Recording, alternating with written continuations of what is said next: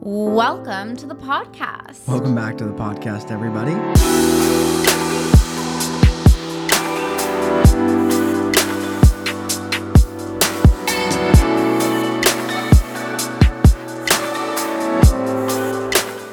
On today's episode, we're going to be digging into a juicy little topic because Dylan asked me what the dream episode of the podcast would be for me. And so...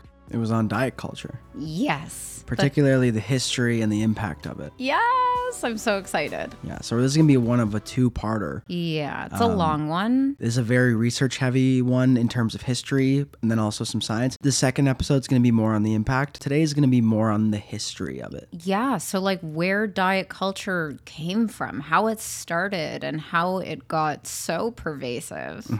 But first, we want to dig into a few things. So if you really want to support the show, which we always love and appreciate, please consider sharing it with a friend or leaving us a review on Spotify because that is so helpful and we always appreciate it. Secondly, if you need some help with your training or your nutrition or your habits and lifestyle and you want somebody to help you figure it all out, we're here. We would love to help you, depending on whether we're the right fit. So if you're interested, please check out the link in the description. And should you be missing us and you're wanting some more fitness content delivered directly to your inbox with none of the frills. Everybody wants more emails. Everybody wants more emails. And you know what? We're fun. So like, we're really fun. Our emails are great. Dylan usually does a research review or movement of the week. He stays more on the fitness and the research side while I come in every other week and do a little bit of the mindset stuff. So if you're interested in that, please hit the link below to sign up for our newsletter. We promise we won't spam you. Yeah, we don't spam. And now...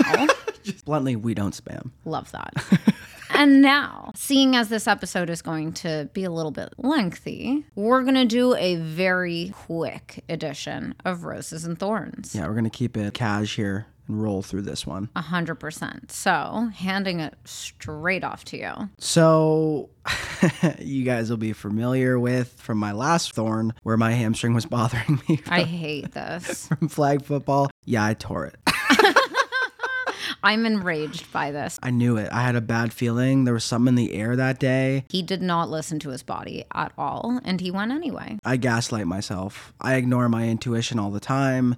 I don't trust myself. I should have. I sprinted, and I just heard the pop, pop. And yeah, it's torn. Oh, it was 2 pops. Oh, yeah. It was like a little crackle. Gross. It sucked. So that sucks. But the rose is, I've become more aware of pain research, of the psychosocial model of pain, to the point that I don't catastrophize it as much as I probably would have in the past, especially with something like a hamstring, because the adage would be, once it starts, it's just going to be a problem forever. Then you get kind of trapped in the loop of feeling like an injury is a part of you, as opposed to something you're just going to overcome over time and have to adapt with. So my mindset's been pretty good, even though I've been really annoyed with it and it sucked to walk and et cetera, but I'll be back, not catastrophizing, minor setback for a major comeback. Yeah, and it's been really fun because he's felt really sorry for himself ever since he made the poor choice to go play when he should have listened to his body. You were so mad at me. I was enraged. I called her. She was like a mom. Yeah. Dylan, get home now.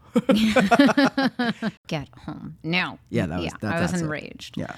But listen to your body is the biggest moral of this story. It knows a few things. A few. Your genes are much older than you. They know more things than you, probably. They're wiser than we are. My quick rose and my quick thorn are also related to one another, which we love. My rose is that I mentioned prior, I have not been dialed in my training and I'm back. I'm on a program. Coach Dilly took care of me in a big way. He's torturing me. It's fun. I love it. But my thorn is that I also hate it. I hate it a lot. I'm making her do things she would have never done. Yeah. And it's not even that. It's the energy pull, honestly. Like, it's just, I'm still not back in the way that I normally am, where training is just a given. Yeah. Like, I'm still really pushing myself to show up and it sucks. But taking it with grace and trying to just be patient with myself, one day at a time, chipping away, trying to like rebuild the habit and decrease the friction that I feel. I show up to my sessions and I'm like,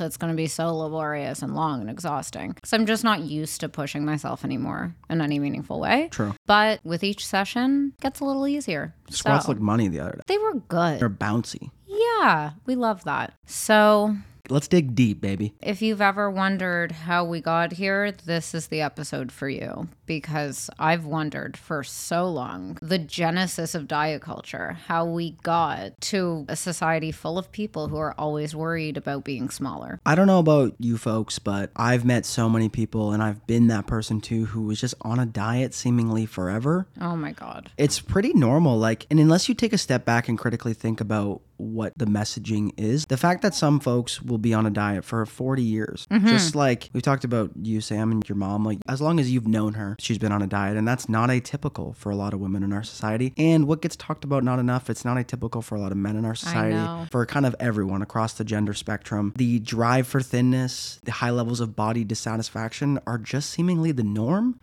And eating behaviors tend to just correlate negatively with that, where there's a lot of unhealthy eating behaviors, obsessions, disordered patterns, full-on eating disorders. The gamut is long. 100%. And it's so commonplace. It is so terribly, horribly common. And the thing that kind of scared me that came from all of this was learning not only of its pervasiveness, but how social media and, COVID and everything that's gone on the past few years has not only increased the prevalence of disordered eating and eating disorders, but that they're also trending towards even younger kids. So we're hoping this episode will be enlightening in some weird way. I think it's important for us to all pull ourselves back for a second and question the systems under which we've been told life is going on as usual. Like this is normal, but this is a systemic issue on every level. For sure. I think I might have mentioned it the one time, but it's like that. There's a meme and it's two fish in the water and they're talking to each other, and one of the fish goes, "How's the water today?" And the other fish goes, "What water?" Yes. You can be so entrenched in something that you're not even realize that it's around you. And I think diet culture has had that type of systemic impact on a lot of folks' lives. I was on a diet from age 13 to 26. And the first year I was actively not on a diet was like 2 years ago. Wow. And I was like, holy shit. I just kind of maintained for a year. Actually, your boy got thick and it was nice. Got strong as hell, ate a lot of food. It was nice. But I was on a diet and didn't realize I was on a diet. And that doesn't mean I was lean. I was gaining weight, losing weight, gaining weight, losing weight, basically weight cycling for 13 years. And I think that's more common than most people realize. And I think that the impact of it, sure, like there are negative consequences when it comes to your overall health, surely, if you spiral down the disordered eating spectrum. However, the impact that it has on us psychologically is honestly kind of frightening. Yeah. And again, pervasive. Yeah, very pervasive. In a big way. So I guess let's take it all the way back.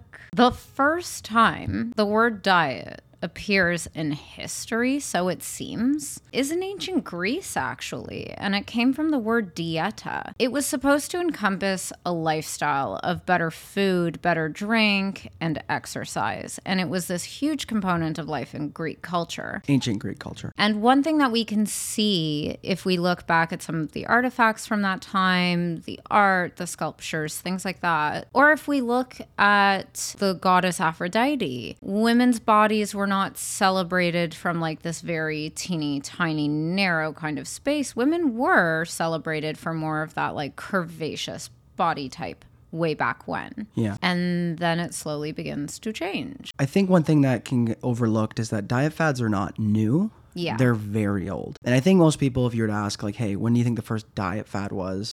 Probably think in the 20th century, so in the 1900s at some point. But interestingly enough, the first noted one, and there could have been one before, but if it's written history, it tends to be remembered a little bit better, was 1588. And it was called The Art of Living Long, that was written by an Italian man named Luigi Cornaro. Sorry to my fellow Italian friends, I probably messed that up. Cornaro. There we go. So he wrote a diet and published a diet book called The Art of Living Long, and that was back in the 16th century. So that was a long time ago. He was also a man. So I bring that up because there's always been this pervasive myth that body image disorders and eating disorders and just like fad dieting is kind of in the realm of only affecting women or people who identify as women. So that's just not really true. And one of the first known diet books was actually written by a man who lost a lot of weight, and he limited himself to 12 ounces of food and to 14 ounces of wine per day. Now, I was kind of tinkering around on my MacroFactor app with this. If you were to eat just chicken thigh, which is it's not a super low calorie food and it's given to give you a lot of nutrients, this would equate to about 1,000 calories per day. He lost a significant amount of weight doing this. I think he did this for almost the rest of his life. And this is an example of extreme dieting. And this goes all the way back to 1588. And the first notable diet icon, Sammy, who would you think the first notable diet icon would be? A famous woman of some kind. I don't know. Like a model in like the 1900s. Yeah. It was a man in 1788 named Lord Byron in London, England. And this is the first diet icon we're aware of. What a guy. So he was a poet. He was considered like an icon. He was gorgeous in the eyes of the folks over there. I mean, beauty standards are dynamic. So he's not my type, but some people appreciated his overall look. He was known to follow an incredibly restrictive diet. There were some accounts saying that for a period of time, for his breakfast would just be one thin slice of bread with some tea, no milk or sugar, no lunch, and then a vegetable dinner with wine. One thing he also did was that he created the notable vinegar diet. He would just soak potatoes in vinegar, he would drink water with vinegar, and there's some adjacency to the apple cider vinegar diet that's become more popular now, which espouses unique benefits from that disgusting drink. It doesn't. So, to be blunt. Yeah. So he created the vinegar diet. He allegedly went from 193 pounds in 1806 to 125 pounds in 1811. Damn. Which is like a massive amount of weight loss, way too much. He was essentially starving himself. Yeah. And he also showed some other signs of like really dangerous eating behaviors, which now in the DSM-5 would be like a clear off the charts eating disorder. He was known to wear very heavy and baggy clothes that would make him sweat profusely, and he would use laxatives and would purge after allowing himself to binge. So we got a lot of disordered eating habits from men as early as the 1700s. And another thing that was interesting was that in the 1860s, there was a man named William Banting who kind of got obsessed with this low carb diet. I think this is one of the first instances of like a really restrictive low carb diet coming into play. And he lost a lot of weight, essentially getting rid of all starch and all sugar. And his diet became so popular that later in the 1920s, I believe it was, the term I am Banting became synonymous with I am dieting. So this just is evidence of how this affects everyone. It affects women, men, everyone on the gender spectrum. And it's been around probably longer than most of us would think. Yeah. This kind of takes us to the 1890s, which is when the Gibson Girl was introduced into the mainstream. So she was featured in magazines. She was this tall, beautiful, slim-waisted, but curvy woman. And she was posed next to sayings like the ideal body. She was always drawn doing something physically active. And she had this like air of confidence to her. Women literally wanted to become the Gibson Girl. Clothing lines were designed after her. There were even like lines of bedding, things like that were modeled after this woman and her ideal life, I suppose. And the best part of the Gibson Girl that everybody was aspiring to become is that she literally was not even a real human being. She was just a drawing by a man named Charles Gibson who wanted to make drawings of the ideal woman. Yeah. That's absurd. Wait, men creating body ideals for women? That's unheard of. That's so strange. Who knew?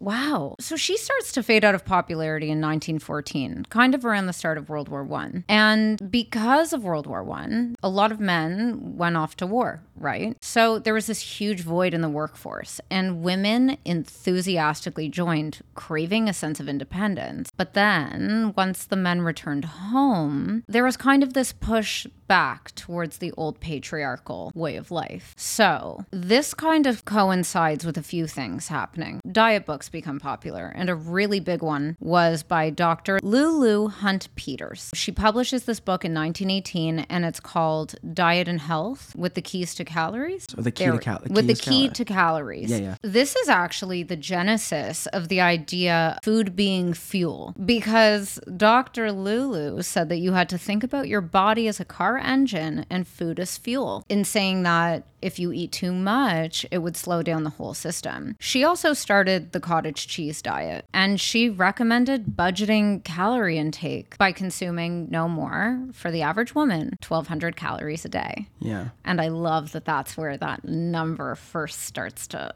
The number is pervasive. Even today, 1,200 calories. Dr. Lulu's book actually sold millions of copies. It was incredibly popular. And again, that also coincides with the introduction of the bathroom scale. So now people didn't have to wait to go to their doctor's office one time a year for their physical to find out whether or not they had to deal with an issue, because God knows it's always an issue. The age-old tradition of your doctor telling you need to lose weight. Absolutely. Still goes on today. Not much practical comes out of it. It's just, you're fat, lose weight. Yeah, but with the introduction of the bathroom scale, people could now weigh themselves in their own homes. Yeah. It became seen as a sense of personal responsibility. Yeah. That the onus is now on you. So it became a colloquial understanding on some level that, and I quote, body fat was a result of poor willpower. That was a trope that was spread in magazines and newspapers and the like. That stigmatization of weight gain and obesity is so old. I know. And still, unfortunately, pervasive. It's unbelievable. This also happens to coincide with the passage of the 19th Amendment. So when President Woodrow gave women the right to vote, there was like this big push for independence, right? Yeah. Now we're setting the scene. We're entering the 1920s with that newfound sense of independence, with bathroom scales, and armed with diet books. Women feel like they can take a sense of control back when it comes to their bodies. So this actually intersects with the flapper era. If you've ever seen flapper dresses, they're kind of like a baggier, shapeless kind of vibe. It's supposed to sort of like hang off your body very loosely, and the style doesn't really go very well with being curvy, because we don't want those like curve hugging clothes anymore. We want that I'm so small and I'm swimming in my outfit energy. Yeah. Great. Women really wanted to be very thin to fit into that style, which then too intersects with Coco Chanel, our favorite. A noted Nazi collaborator. Can't even begin with that one. But when she popped onto the scene, she introduced the silhouette, the very famous silhouette, which denotes a woman with a disproportionately tiny waist. That too became aspirational for women to become smaller and smaller. So during this time, of course, fad diets were all the rage. Women were on diet pills. They were chewing gum so that they didn't have to eat. They were doing laxatives, enemas. The cigarette diet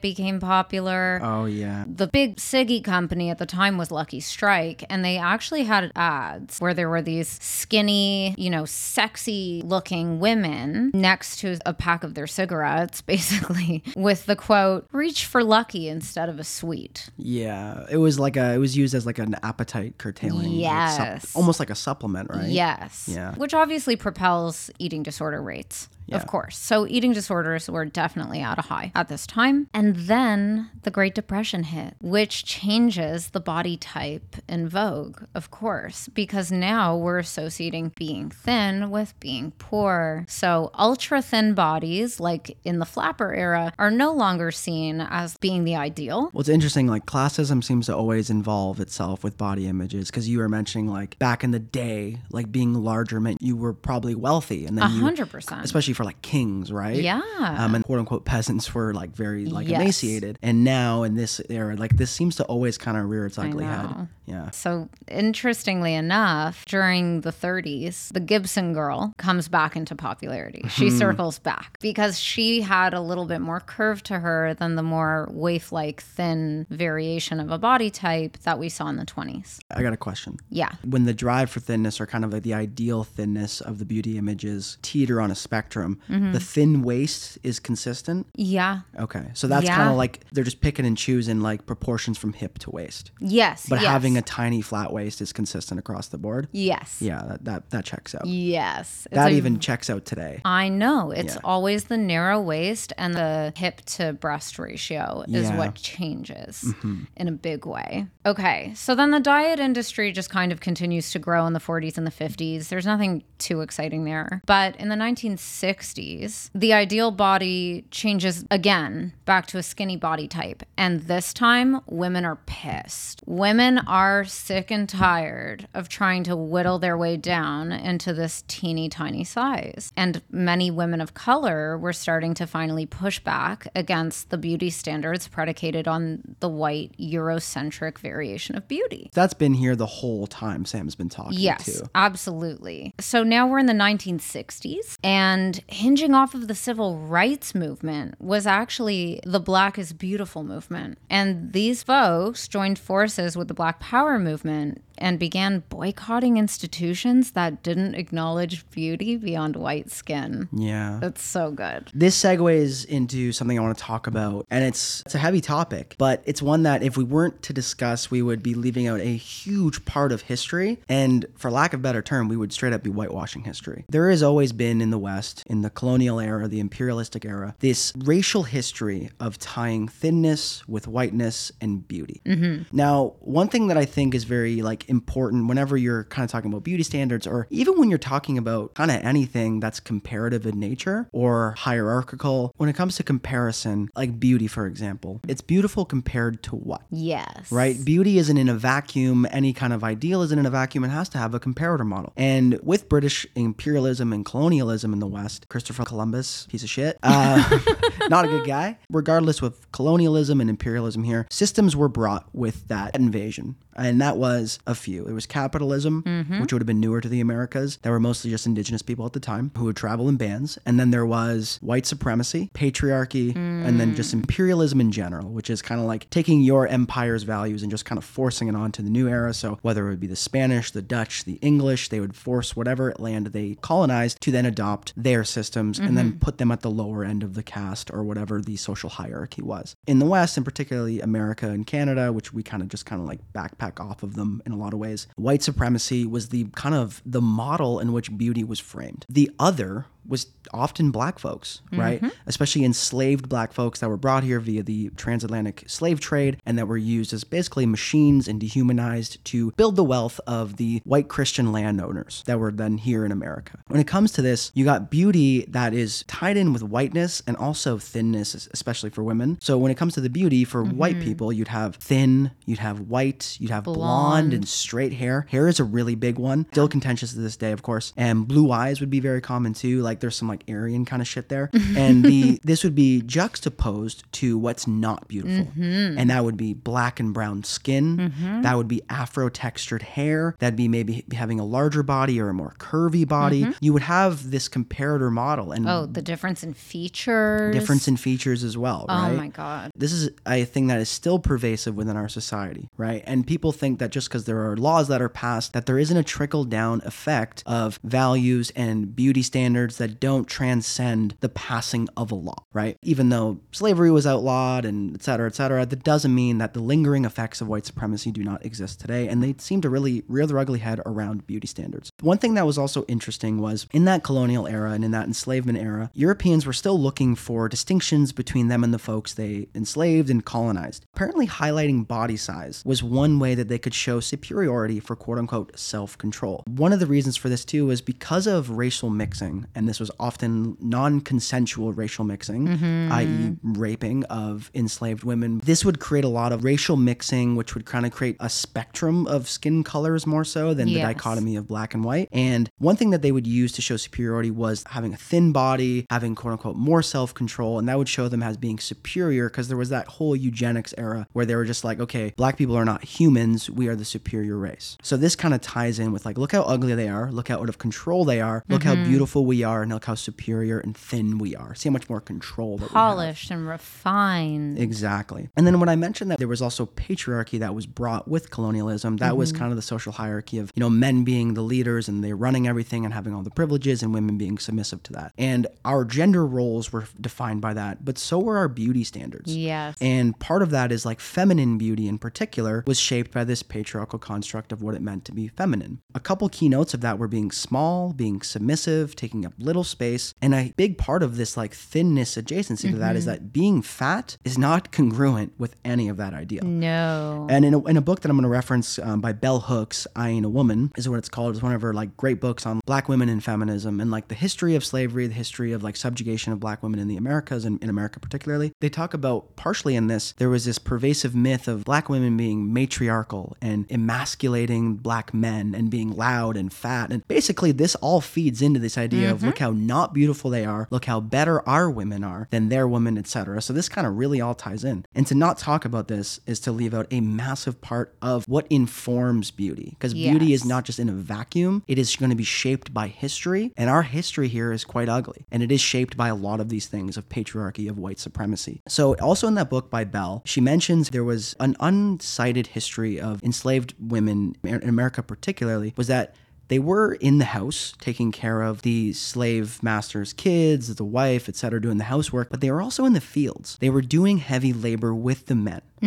And part of this was used as the patriarchal men would be like, look at these black women. They wouldn't even think that they were women because they're like, look at them out in the fields doing manual labor with the men. This is just evidence that they're not womanly, that they're not feminine. And they would juxtapose that to white women. Again, that would be another juxtaposition of here are our white women on this pedestal of beauty and femininity, and then here are black women on the exact opposite. Yeah. And this just continues to feed the ideal white, thin beauty standards that have been passed down. Well, then if you think about white women in that scenario, it's look at them. Their hands aren't dirty. They're not rugged. They're dainty. They're fragile. They're feminine. They're in the kitchen. And then look at those black women in the fields. Yeah. Oh, they're rugged. No. Yeah, as if that's like a natural thing. You made them. Exactly, right? Oh my God. And then you made the white women go to the kitchen. They didn't want that. Like nobody consented to this whole thing. They were shoved into it. Exactly. This also mostly is going to affect, when we say white women, it's more like wealthy white women. Yeah. If you were a poor white woman, like you still were benefiting a ton from these systems compared to like black people and black women. But a woman of color. Yeah, exactly. You wouldn't have been upheld as this holy kind of like perfect white woman because you probably had to do labor in your own home too. Yeah. Where these very privileged and wealthy white families that could afford to outsource all of their labor, their wives wouldn't have to do as much housework. They could keep this kind of like perfect kind of image up to appease the patriarchal ideal of feminine beauty. You could just be blonde hair, blue eyed, and batting your little eyelashes all day. Exactly. And that was like the ideal. I think this is a good part to discuss too, because although it's less important now because we have social media and there's way more diversity in how we can access like beauty and images, etc., that wasn't always the case. Like this is a new thing to have non-gate kept areas of beauty because you just go on social media and post. Before it was gate kept by magazine companies, ad companies, etc. Interestingly, the Miss America beauty pageant kind of really highlights this because it really was like Miss America. This is the most beautiful woman in America. This is the face of beauty here. It's Rule 7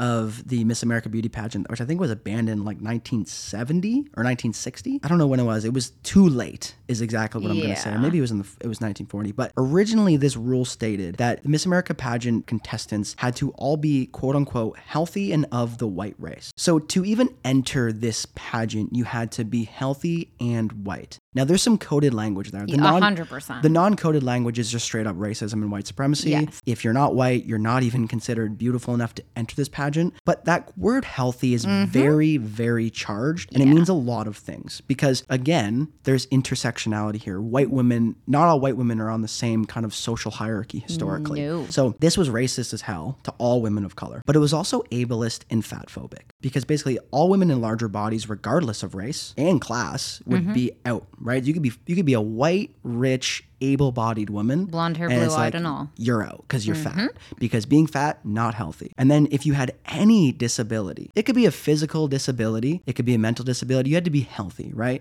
But if you were missing a foot or you couldn't walk right, but you met every other beauty standard, that disability makes you inherently not beautiful. So there's ableism, there's fat phobia, and there's racism all mixed into the ideals. And the Miss America beauty pageant really highlights that. And then that was eventually changed. And even though the rule was changed, there wasn't even a black woman contestant in the Miss America finals until 1970, which means they didn't win their state until that age. Yeah. Until that year. And to quote one of my favorite comedians, Shane Gillis, we had already been to the fucking moon. Honestly. We sent someone to the moon before we could even recognize that a black woman could represent the beauty standards here in the US. And I know we're in Canada, but we have a very enmeshed culture. Completely. And Canadians like to act like we've never had this stuff, but we have. There's a very rich history of racism and white supremacy and ableism and all of that in our beauty standards. And I think it's really important to remember that, because this is going to be here throughout this entire discussion. And it's a good way to remind you that, and just remind us of our history so that we don't forget that. It gets way too overlooked because it's deeply uncomfortable. 100%. And this also coincides with the fat acceptance movement, or with the birth of the fat acceptance movement, which was actually created by a Jewish man named Steve Post. He grew up being picked on for being a bigger kid, and as he got older, sure, he lost weight, but he never stopped feeling the weight of being bullied for his size. He was a radio host, and he spent literally as much time talking about fat acceptance as he did music. He actually organized this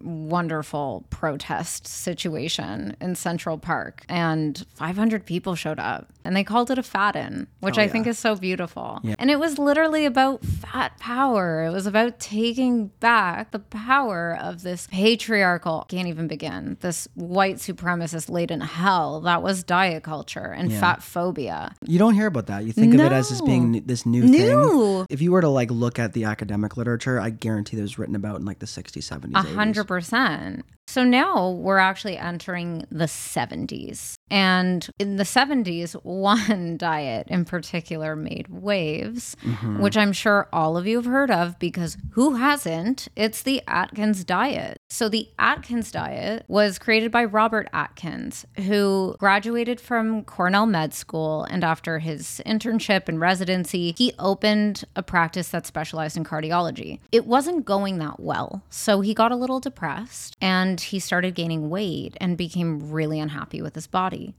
At some point, he comes across research by Al Pennington, who theorized that the perfect diet was one that was low in carbohydrates. So Atkins becomes obsessed with the idea, conflating that burning fat takes more calories, which means you must be expending more calories. So he created his own diet, which he then named after himself, because that's what men in history do. It's really like the thing, eh?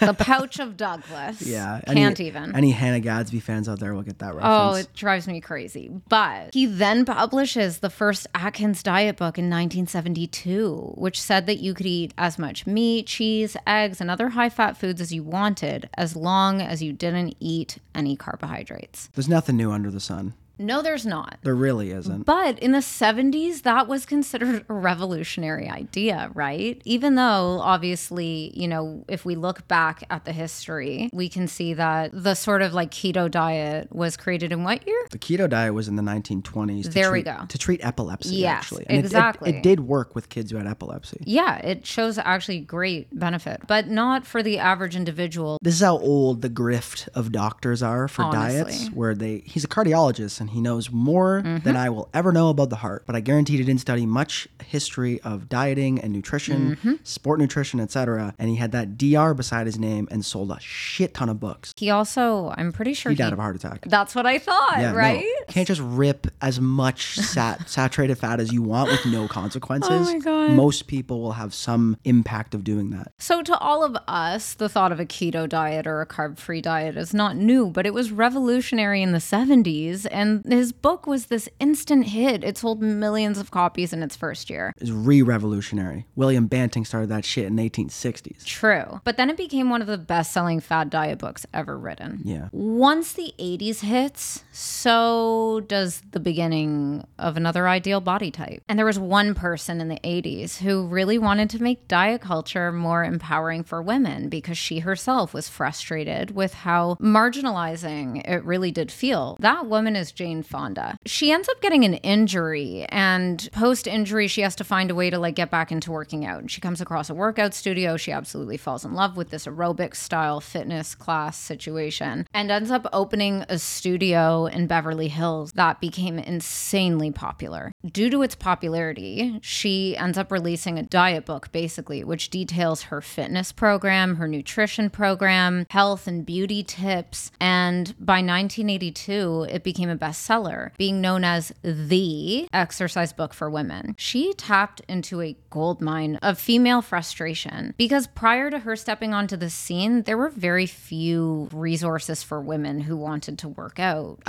There had always been a stigma against women working out, and there was no education. There was nothing that really showed women how to or what to do and what workouts should look like for a woman's body. Like none of it existed prior to Jane. Yeah. So revolutionary in one sense, but also perpetuated diet culture in another in her own unique way. And later in life admitted that she, throughout that entire time and well into old age, she struggled intensely with bulimia. Yeah. From my understanding, that exercise adoption was not for health reasons. It was for weight loss and like maintaining a thinner body. Yes. Yeah. The 80s was an interesting time. That's like leg warmers. People were ultra thin. Yeah. That entire era is very much marked by thinness. By Jane Fonda was revolutionary. Those aerobics workouts blew up. Every woman would be in their home with a workout video doing a step class with Jane Fonda and like little pink dumbbells. Who was the guy version of it? Oh, Richard Simmons. Yeah, okay. Yeah, but this segues into the 90s, my favorite, because this is when I grew up. And the impact of this era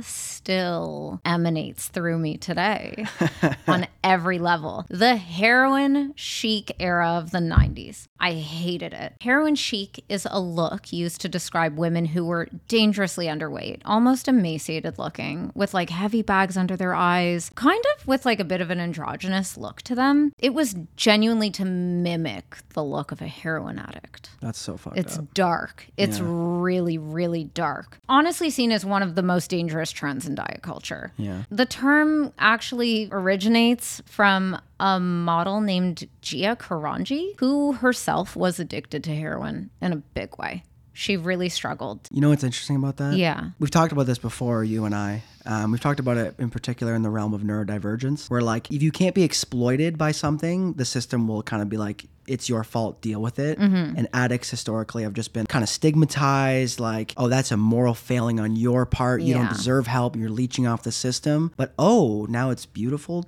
The effects of this addiction that's left you emaciated can now be exploited to sell magazines. Yes. Boom, let's give you some money and let's exploit. Let's not help you. Let's No. keep you in that cycle. Yes. I don't care that you're going to die from this. But for her to get healthy, probably would have relied on a lot of fat gain to replenish her weight. Yeah. And they would have curtailed that and exploited her addiction to keep her meeting that unrealistic, emaciated ideal standard. Yeah, and because she was a fashion model, like the only point where people grew frustrated with her was when they couldn't cover up her track marks. Yeah, you were saying they couldn't even cover it up. 'Cause they didn't have- yeah, wow. Photoshop wasn't in the 90s what it is today, right? True. So they didn't have the ability to quite cover all the track marks that were covering her arms. And after a point, after doing heroin for so many years, her arms were just overtaken by scars. It's just so strange to me because her body type took off. Like fashion designers went bananas for her look. And so many fashion houses started kind of catering fashion towards that body type. And slowly that body type became the number one thing that you would see on the runway at fashion shows.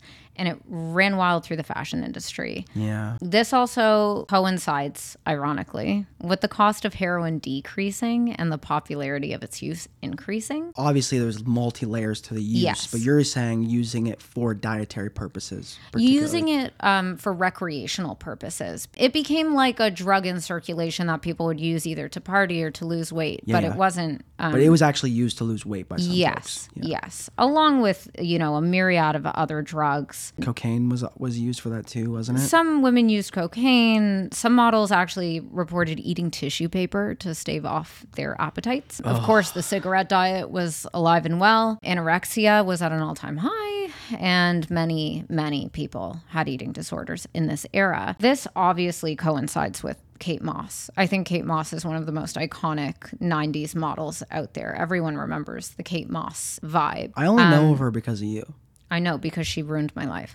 But she didn't ruin your life. The systems that exploited her ruined your life. For sure. But Kate and models like her who achieved that level of recognition and popularity were said to call themselves Gia's girls. That's bad. Yeah, because everybody started catering towards that rail thin look, right? And this also coincides with magazines starting to publish articles and photos and all the things to push the new body type and standard, which was contributing to the new goal of being a size 0, which was new. So since then, since the 90s, things have evolved quite a lot with the gasoline being poured on the fire of diet culture. And that gasoline is absolutely social media. I mean, from the time the internet became so popular that it was in everybody's homes until now, diet culture's evolved quite a lot.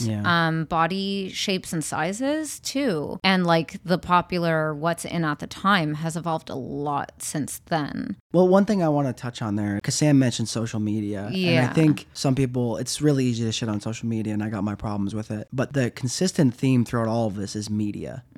Social media, the problems of it are the hyper accessibility and its ability to change trends rapidly. Yes. Where before it took a long time. It took magazine outlets collaborating with news outlets. For like a decade. It took a long time, right? Yeah. But now things can change like overnight. that. Right. And it makes it definitely faster, high pace. You're getting exposed to way more images at your fingertips. But media influence has always been huge in driving these standards. Yeah. And I mean, growing up with the internet, let's say in the 2000s, those were kind of the Tumblr days. And I'm sure many women listening to this will remember the Tumblr days where we would just scroll Tumblr and there would be image after image after image of perfect women, beautiful women. It was kind of like a magazine feed, but just photo after photo after photo. There were pro-Anna Tumblrs.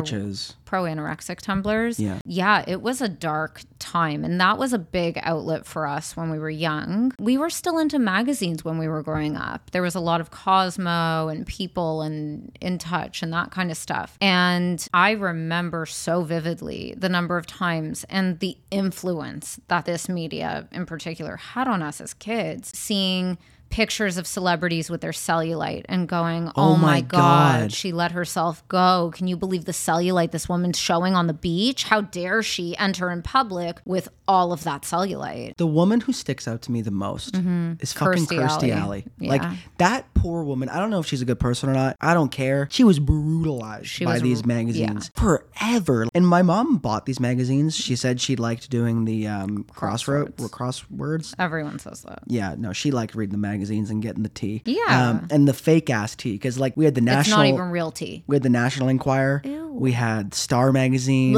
Us Weekly. Like we had all of it in my bathroom. It was awful. And the indirect messaging as a kid, and it's the same messaging repeated over and over again. Kirstie Alley, let's use an example. She lost a lot of weight. As she's losing weight, she's just being celebrated. She's portrayed as like having her shit together, being a better person now. And the subtext is she's losing weight. She's now more valuable. And then when she would eventually rebound and gain the weight back, the pictures they would choose were way less flattering. Oh, they were horrible. They were intentionally picking pictures where she looked like a mess. Subtext would be she's getting fat. She's now worth less. She let herself go. She let herself go. Yeah. Those subtexts would always be present. And it was positive, celebrated subtext when there was weight loss. Yeah. And it was negative, punitive subtext when there was weight gain. In those magazines, they always included a sample of Beyonce's 1,200 calorie diet before she goes to the gala or things like that. So I was always exposed to these images of beautiful women. Everybody wanted to be a Victoria's Secret model. Oh, that was such a dark time. We would watch the fashion show and cry. Like, I'm not even joking. It's not an empowering thing to watch, right? No, these women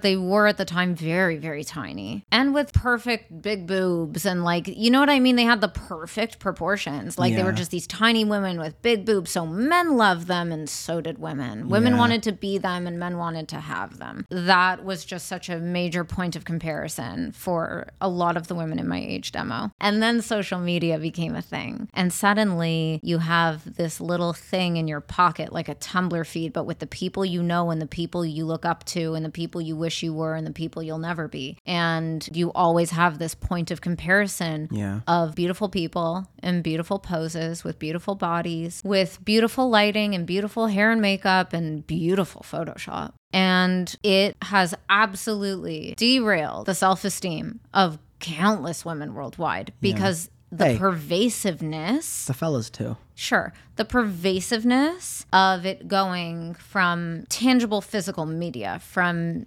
let's say newspapers, magazines, eventually the internet, which was separated from us because you had to like dial up and break into it to like watch that video of the hamster dance. And that was it for a while. And then it grew to become something we could access just by reaching into our pockets. So I do think, again, gasoline on an already raging hellfire. It's always been a disaster, but the degree to which we have access to things that tell us we should hate ourselves. Wow. 100%. And one thing I want to talk about there is I think left up to its own devices, the regression to the mean here would be worse outcomes. Because if you never questioned diet culture, if you never questioned the origin of beauty standards, if you never questioned your internal drive for thinness or to be smaller, you might just end up being on social media and the algorithms are going to feed you the content that's the most likely to get engaged with. Yeah. Videos, images of the ideal perfect body. Just those images are going to be most engaging. One thing you can do, and this is the beauty of social media, is, and you couldn't do this before really, you could curate your feed to have a lot of people who look like you. You could have people who have your background, larger people, people in bigger bodies. That's what you can see more of. And that can be incredibly empowering. 100%. Where with old media, you can really do that. Yeah. Yeah. And it's nice to take a little bit of power back in that scenario. But we definitely want to get into the ways in which diet culture has impacted us. You want to go first? You want me to go first? I think you should go first. I think it's interesting to hear the perspective of a male on the topic, because I feel like, I mean, there have definitely been more articles lately, like a big one came out on the rise and prevalence of muscle dysmorphia for men. And that was really interesting to read about, because up until like quite recently, eating disorders were seen as something that pertained to specifically white women. Yes. Which is intensely problematic on every level. It is the erasure of women of color. And it just discounts the vast number of people in society who have been impacted by all of this media, by the stories of moral assignment based on the size of your body. So it's always interesting to hear the male perspective. It's not shared nearly as much as it should be, because I know, being in the fitness industry, the sheer number of men who struggle. And I'm so glad you brought that up, because like there's a huge intersectional component to this. And that's why I thought that segment on the history of this was so important. Because as Sam said, people forever thought it was just white women who were suffering from this. I know. I read a lot of papers for this podcast, and some of them were like, there is a myth in the literature that this only affects white women. And Sam's talked about this a lot. ADHD, they thought only affect little white boys. 100%. And if you don't study people of different backgrounds or of different genders, how will you know? You won't know. So for me in particular, diet culture and like my body dissatisfaction and my own personal drive for thinness is since I was 7. So I was a pretty thin kid until about going into grade 3, which I think would have been 9. That summer, I was a really lonely kid. I was a really sad kid, but I wasn't aware of it. And I was very neglected. And one of the things that I used to cope with was food. So I gained about 20 to 30 pounds, I think, going into grade 3 that summer, which is a lot for a very small child's frame. Yeah. But this led to like a lot of body shame that I never realized was so problematic until I really analyzed this. So in particular, I gained a lot of chest fat. Okay. So I got bullied a lot for having man boobs. Now, I was a popular kid, so it wasn't like I got bullied relentlessly, but it was like the comments. I knew people were looking at me. I was so ashamed of my chest fat and my quote unquote man boobs. This led to several things. Okay. First was I had a very small wardrobe. Not because I didn't have clothes, because I would only wear clothes that when I combined with a slouchy posture would hide my chest fat. Everyone who struggled with their weight knows this. Dark clothes, dark tints only, baggy, hiding my body as much as I could. And I did that for so long. And if I were to be in clothing that was uncomfortable, right, and I quote unquote felt fat, I would be so uncomfortable. I'd be like, oh my God, I have to hide my body. I need to get home. And when I get home, I get back into my like loose fitted shirt. I talked about before with the consumption of those magazines. Those played a huge role because I looked at them all the time as a kid. I was just looking at them, getting that messaging. And then when I ended up losing weight in grade 8. The messaging that I saw in those magazines played out in real life. Because in the magazines it was, you lose weight, you're celebrated. I lost weight and I was unanimously celebrated. Yes. And I'm not throwing shade at the people in my life at the time. They were also so entrenched in diet culture, I don't think they realized what was going on. I think it's important to also note that based on the conversations Dylan and I have had, he was not really role modeled healthy behavior around food. His caretakers did not really focus on their nutrition in any meaningful way. They didn't really eat. Yeah. So that was the role modeling that was like lubricating this entire situation. 100%. So like I've said it before, I was raised by a TV. That was where I saw most of the meals eaten, was like I was at the TV, but you see family meals. And I just remember watching cartoons where it's always like a piece of meat with mashed potatoes and like greens. I thought it looked delicious. And I think I only thought that because there was a family eating together and there was a hot meal. That's so sad. Really fucking sad. We'll talk about that later.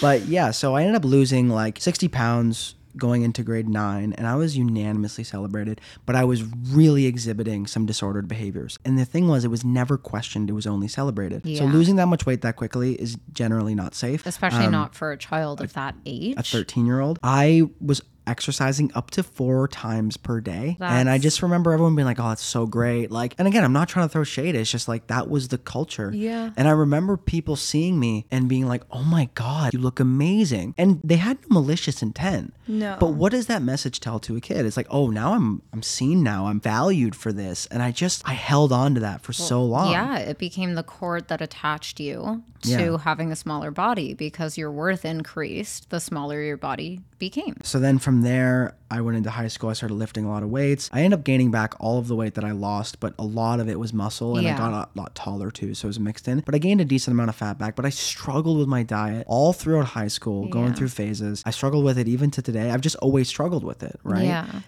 And diet culture has basically played a role in my life since grade 3, 2003 until now. Wow. And it wasn't until about 2 years ago that I really questioned it. And I still fight with the urge. I've read the literature. I'm way more aware of it. I'm trying to work through it. But every time I feel really stressed, I reach for a diet, like to gain back It's the first self-control. place. It's the first, oh, maybe I should just go on a diet. Yeah. It'll solve my problems. And it never does. And that's a thing that I'm still working on. But all the knowledge in the world doesn't get rid of that urge. So that's kind of my history with it. What about you, Sammy B? Oh God, mine is really weird Yeah. and confusing because truthfully, it's a hard thing to talk about because there is an intersection of my umbrella neurodivergence. Yeah. That does come into play. Okay, so I'm a transracial adopted child, which means that I grew up in a community full of people who did not really look like me, Not at all. whose bodies did not really look like mine. And that includes my own family. My family is of a different origin than I am. I'm a little bit more of that, like, Mediterranean. I'm of that, like, Turkish, Italian, Greek. curvy Mediterranean style body. But What might be confusing is like Sam's quite small now. Yes. She was in a much larger body growing up. yeah, I mean, I was not a small kid in that way. Like, when I got, I don't know, maybe I was like 7 or 8. That seems to be like the magic number for you and I. But that's when my body slowly started to change and I started to get, as my mother would lovingly refer to as, pudgy. Yeah. And this also coincides with the fact that, like, I grew up in a home where we talked about weight and size and bodies often because my father struggled with obesity. My mother has been on a diet since she was 25 years old and she's 75 now. Good 50-year shift. Oh yeah, she's been dieting for a large number. That's really sad. Yeah. And my grandmother was diabetic, and because my dad was obese, he flirted with diabetes quite often. Like, as his weight would increase. Flirted with diabetes. Yeah, like he would flirt with diabetes. He never had to be put on insulin, but it was like, you've made it here again, Earl. And then He was just always pre-diabetic. he was always pre-diabetic. Like, yeah. it was a constant struggle. So weight and size were a common topic in my home. And I also had a best friend growing up whose mother happened to be diabetic, and she was very conscientious about how much people were eating around her. Like, she was obsessed with her food intake, but also her children's food intake. And she was always subtly monitoring everybody's food. And I spent a lot of time in their family home. So the first time I ever thought, hey, maybe there's something wrong with my body was actually in that home. And the first time I ever learned what an eating eating disorder was also in that home, because one of their children, who was actually a boy, he was a swimmer and he struggled with bulimia. And, you know, we would be sitting down to Shabbat dinner and he would get up from the table and run to the bathroom. And I remember the parents being like, shit, do we follow him? Do we not? I don't know what to do. This is so fucked up. Like, no one knew what to do. It was the 90s and eating disorders were still like, oh my God, what is that? We have no idea. You'd have to be like impatient for someone to take it serious. Yeah. Yeah. So they really didn't know what to do with him. But it was in that home that I first questioned, like, is there something wrong with my body? And then I think I was 8 years old at the time. It was actually at a birthday party. We were all in bathing suits. They had a pool, and I realized that my body looked different than everybody else's. And that kind of started this idea in my mind of, hey, I look different. And this is one reason why. Because I didn't fit in very well, because I looked different, I came from a different family, there were so many intersecting things there. It was one very obvious thing that made me stand out as different. And so it became the easiest thing to dislike about myself. This also, I say that this coincides with neurodivergence because I have a thing called ARFID, which actually stands for Avoidant Restrictive Food Intake Disorder. So since I was a small child, and I mean like very small, I don't have a memory of eating where it wasn't a problem due to sort of my sensory issues and different things like that. I am a very picky eater, and not picky because I don't like the way it tastes, but I don't like the way it feels, or I don't like the way it's presented. Like, there's so many little things. And as a child, I was just very, very particular with what I ate. And because I was so particular with what I ate as a kid, it meant that my food choices were seriously limited. So I actually ended up creating kind of like a really bad relationship with food, because when I found something that I could eat, I didn't really care to sort of consume the things that I was being told I had to. I've been living with Sam for 3 years almost. I can attest to the fact Sam can eat the same thing every day. And I mean, some people say, oh, I could eat the same thing. No. On a Friday, on a Saturday, on vacation. I don't care. We could be in Cancun. I don't care. We could be in Jamaica. We could be in Indonesia. She'd be like, can I have some Greek yogurt with berries and maple syrup? Like, that would be her ideal lunch. Fine. Where I'm like, I can eat the same thing every day, Monday to Friday, and then Saturday, let's have some fun. I need variety. No. Yeah, Sam could literally eat the same 2 meals every day for the rest of her life. I'm not attached to food the way that a typical person is attached to food, perhaps. And that is, again, a result of neurodivergence. Okay, so this does have to do with autism spectrum disorder. And that's a very common thing. That's also why a lot of people in inpatient eating disorder clinics for anorexia in particular also happen to be autistic because of ARFID largely, and also due to the prevalence of needing to camouflage and fit into the culture. And one really easy way to fit into the culture is to blend in by being smaller. Yeah, Sam was talking about that, like with women with autism, and this touches on part of our topic before. We talked about women with ADHD not being diagnosed, and women with autism largely were left out of research because it was thought to be like just with little white boys, like kind of the idea of Rain Man. Right? Yes. And because of that, like if you're undiagnosed, like with having ARFID and those impacts being related to having been at a high risk of eating disorders for that reason, like these things all tie in, right? Yes. Again, gasoline on a fire, right? Because you have this desperate urge to fit in. And masking's a big thing, right? Yeah. And then you also are restricted in the food choices that you feel comfortable consuming. And not from like a psychological perspective. It's actually from a sensory perspective. So basically, I ended up eating a lot of food that just wasn't really great for you. Like, I choose to eat a bag of Miss Vicky's as a meal. Because you didn't like the meals that were cooked for you. I didn't like food. Yeah. I really didn't. I have a very strange relationship with food, right? And for any POCs out there, this is like a commonly held joke, but white dinner is really not the best.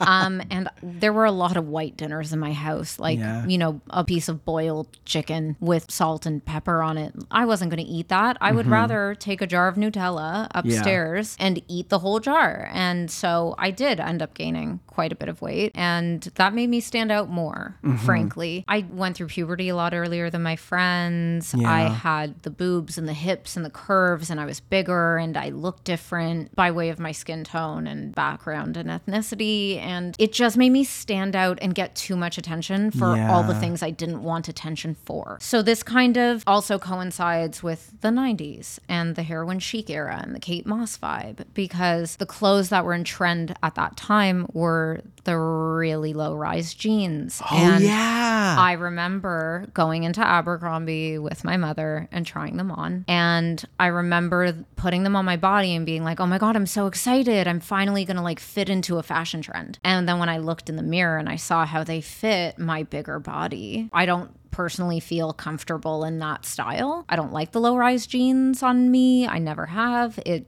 I felt like they cut me off in a really weird spot. It didn't look the way that it looked on Kate Moss, who was rail thin. And I remember instantly hating my body because of it, because I couldn't fit into the fashion that made people popular. This is the gatekeeping of the beauty standards where fat white people didn't fit into it. People of different ethnicities that might have had different body types wouldn't fit into it. So it's kind of that indirect, the culture said basically you're not beautiful to a lot of like people of color in particular or larger bodied folks. But the clothes also said, oh, you don't belong here. Mm-hmm. Right? I know. Which is so fat phobic. Like it was internalized fat phobia on every level. It was horrible. But it was like, I didn't want the attention that came from being perfect in a way. Like I don't think that my drive to thin was as much about gaining attention as much as it was about blending in. Yeah. It was more about disappearing into the background. It was more about almost being invisible in a weird way. I honestly hated the male gaze. I hated the male attention that I got for having a curvaceous body. True. And I received a lot of male attention because of it. And I felt like I had been overly sexualized even when I was very young because I, again, went through puberty early and I had big boobs. Between ARFID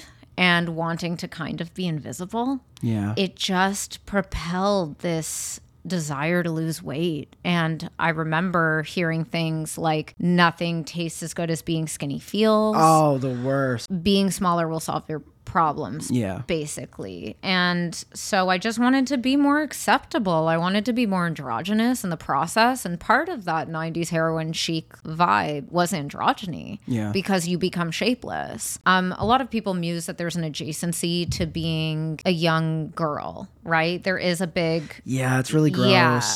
There's like a virginal component to it where the more closely you resemble a young prepubescent woman. So I don't know. It kind of like pushed me into this place where I started to control my food intake, where I started to get smaller and smaller and smaller and just wither away kind of because it felt safer to be in a smaller body. In between those years, there was like the Victoria's Secret vibe that I always aspired to be and never could. Like I'm not 6 feet tall. I kept comparing myself to 6 foot tall women models whose full-time job is to be beautiful. And I was just a 5 foot tall kid. Like it absolutely damaged my self-worth in a way I never honestly thought possible. And then that kind of brings us up to speed to today, where like the body type that was most popular within the past, I guess, 5-10 years has been the Kardashians. They have had a phenomenal impact on the way we view bodies and on what we see as beautiful. And they kind of created this. I used to watch Keeping Up with the Kardashians. I know intimately how much these women have all struggled with their weight for a phenomenal number of years. And I've seen them go on every diet. I've seen them try every calorie counting, whittle yourself down into nothing sort of style diet, exercise program, you name it, they've done it. And they couldn't achieve what they wanted to be, teeny tiny and thin, but they couldn't achieve it. And then finally they started sort of appropriating Black culture, frankly, by appropriating Black bodies and picking and choosing the parts of Black bodies that they wanted to surgically adhere to their own to make themselves look a certain way, which resulted in the slim thick era, which I've hated and loved.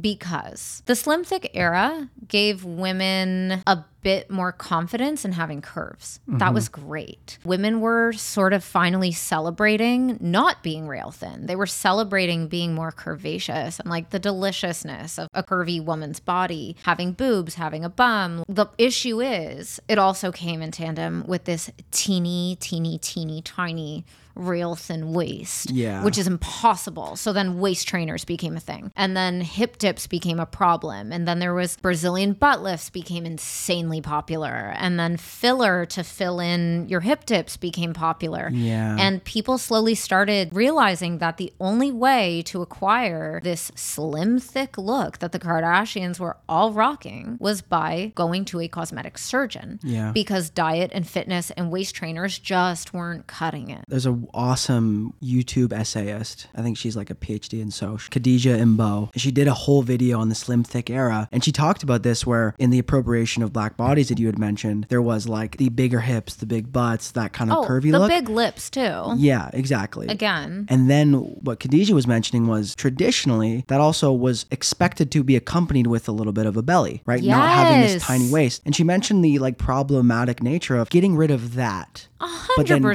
keeping everything else. And it's like, this is now this very curated, edited, and unrealistic figure for most people. Even if like you are Barbie. there might be the odd person, like the 0.1% type There person. are people for sure. Yeah, just like but for men, there are some men who have like that perfect, quote unquote, perfect V taper. It's not going to be the case for most folks. And if that's considered the standard, like that can be really dangerous. And I mean, the death rate of a Brazilian butt lift is 1 in 3,000. That's high for That's cosmetic high. surgery. Yeah. I mean, since the slim thick era, as it recently ended, the new Vogue body type again. Is it changing again? Of course it is. Now all the Kardashians have dissolved their ass and hip filler. Oh, I remember you saying that. And they are tiny. Oh, I saw They're them. They're like blonde. Tiny. They're like and blonde. And they're white all of a sudden, which is hilarious. They're Armenian, I'm pretty sure. They're Armenian, but they've always, or, you know, for the past 10 years, they've been appropriating black culture in a really big way, including with their skin tone and including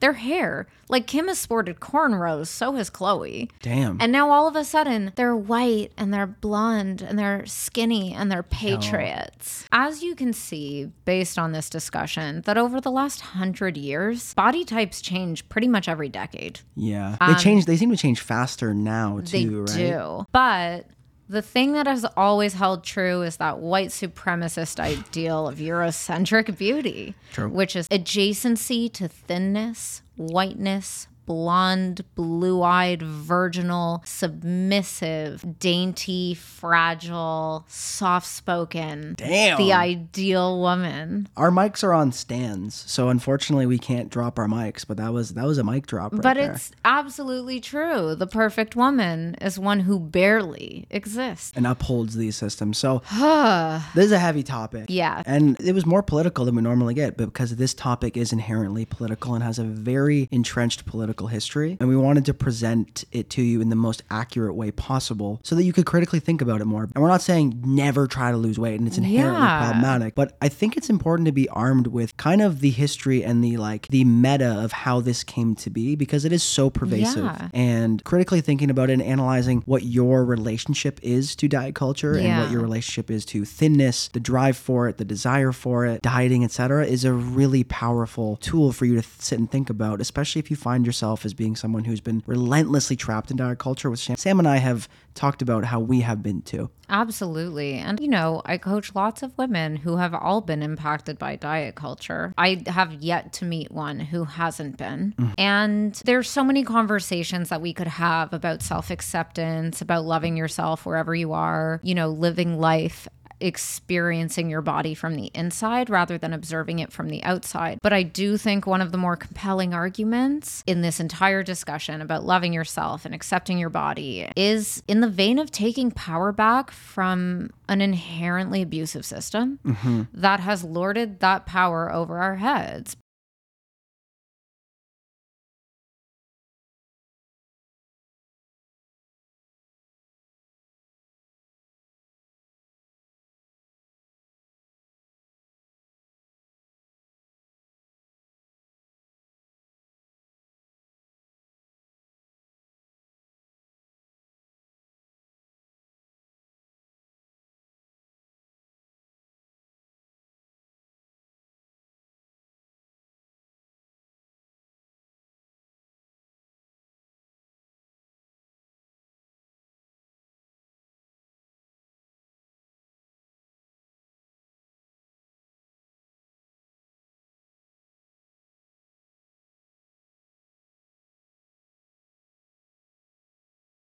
poor. And like the number one thing we say to any one of our clients whenever they say, I think I want to go about losing weight, let's talk, is usually you know that that's not going to fix XYZ, right? Yeah. Like it's not going to solve your problems. And it won't. It didn't solve mine. It didn't solve Dylan's. I don't know anybody whose issue with like their self-worth was actually solved by losing weight. Yeah. It's more so, again, it's contingent on so many other things. Yeah, we're annoying. Because like whenever a client asks, I'm like, okay, what's your environment look like? Yeah. What's your social support look like? It's a bunch of questions. They want to be told, okay, what's the perfect macros? Yeah. It's like, no, that's not what it's going to be. It's way bigger questions, and it's Yeah. about like lifestyle transformation. It's about like assessing, hey, can we actually make this happen? If it's Yeah. not possible, I don't know what another 1,000th unsuccessful diet's going to do for you. It's not inherently amazing for business. Yeah. But I've read enough weight loss maintenance research to be very cautious whenever Yeah. someone wants to get into it. So, like, we implore you to challenge your thought process when it comes to diet culture. We implore you to question whether or not you want to take your power back from a system that has taught you to hate yourself based on your size, or to measure your self-worth based on your size, or how much you weigh. It's abusive. It's exhausting. It's so defeating. It's violent. Like It it's is actually violence. violent to your soul. And truthfully, you know, the intersection of this with racism, ableism, fat phobia, all of the things. And in particular, like white supremacy for racism. White supremacy. It's Yeah. just, I don't think we've ever said the term white supremacy on our podcast, and we probably dropped it. we're 100 going to get times. flagged. I don't We're give a gonna get fuck. kicked off. Whatever. You know what? Deal with it. This is the truth. And this is a more honest representation of history. And I mean, the most exciting part about all of this is that we have a part 2, which is, So if you hated this, probably I'm don't so listen to sorry. the next one. I'm but not sorry. As I was saying, part 2 is going to be all about the impact that diet culture has on us, based on research, based on stories, based on the way that the past few years have played out. Because given COVID and the sheer amount of time that people have had to sit alone by themselves, the prevalence of eating disorders has actually risen and has broadened in a way. So we're excited to talk about the impact that it's had. We're going to break down a lot of the data. It's going to be more sciencey than this episode, but it's going to be a good one too. So we're excited for that as well. Yeah. So if you like this, and I hope you did, please consider sharing it with a friend who you think has been either sucked into diet culture or who could use some love breaking free from its confines. And beyond that, if you are struggling with your health and fitness and it pertains to an area where we can help you with, great, we would love to. But if you are struggling more in the sense of a disordered eating pattern or eating disorder, please feel free, shoot one of us a DM. We would be happy to give you some resources where you can start to reach out for some help that is beyond our scope of practice. 100%. But we are more than happy to support you in getting you the help that honestly would benefit. Yeah. I wish someone noticed some of my Same. shit when I was a kid, because like Same. I was exhibiting tons of disordered patterns. Same. Nobody cared. Lol. Well, thank you so much for listening. We love and appreciate you. Cheers.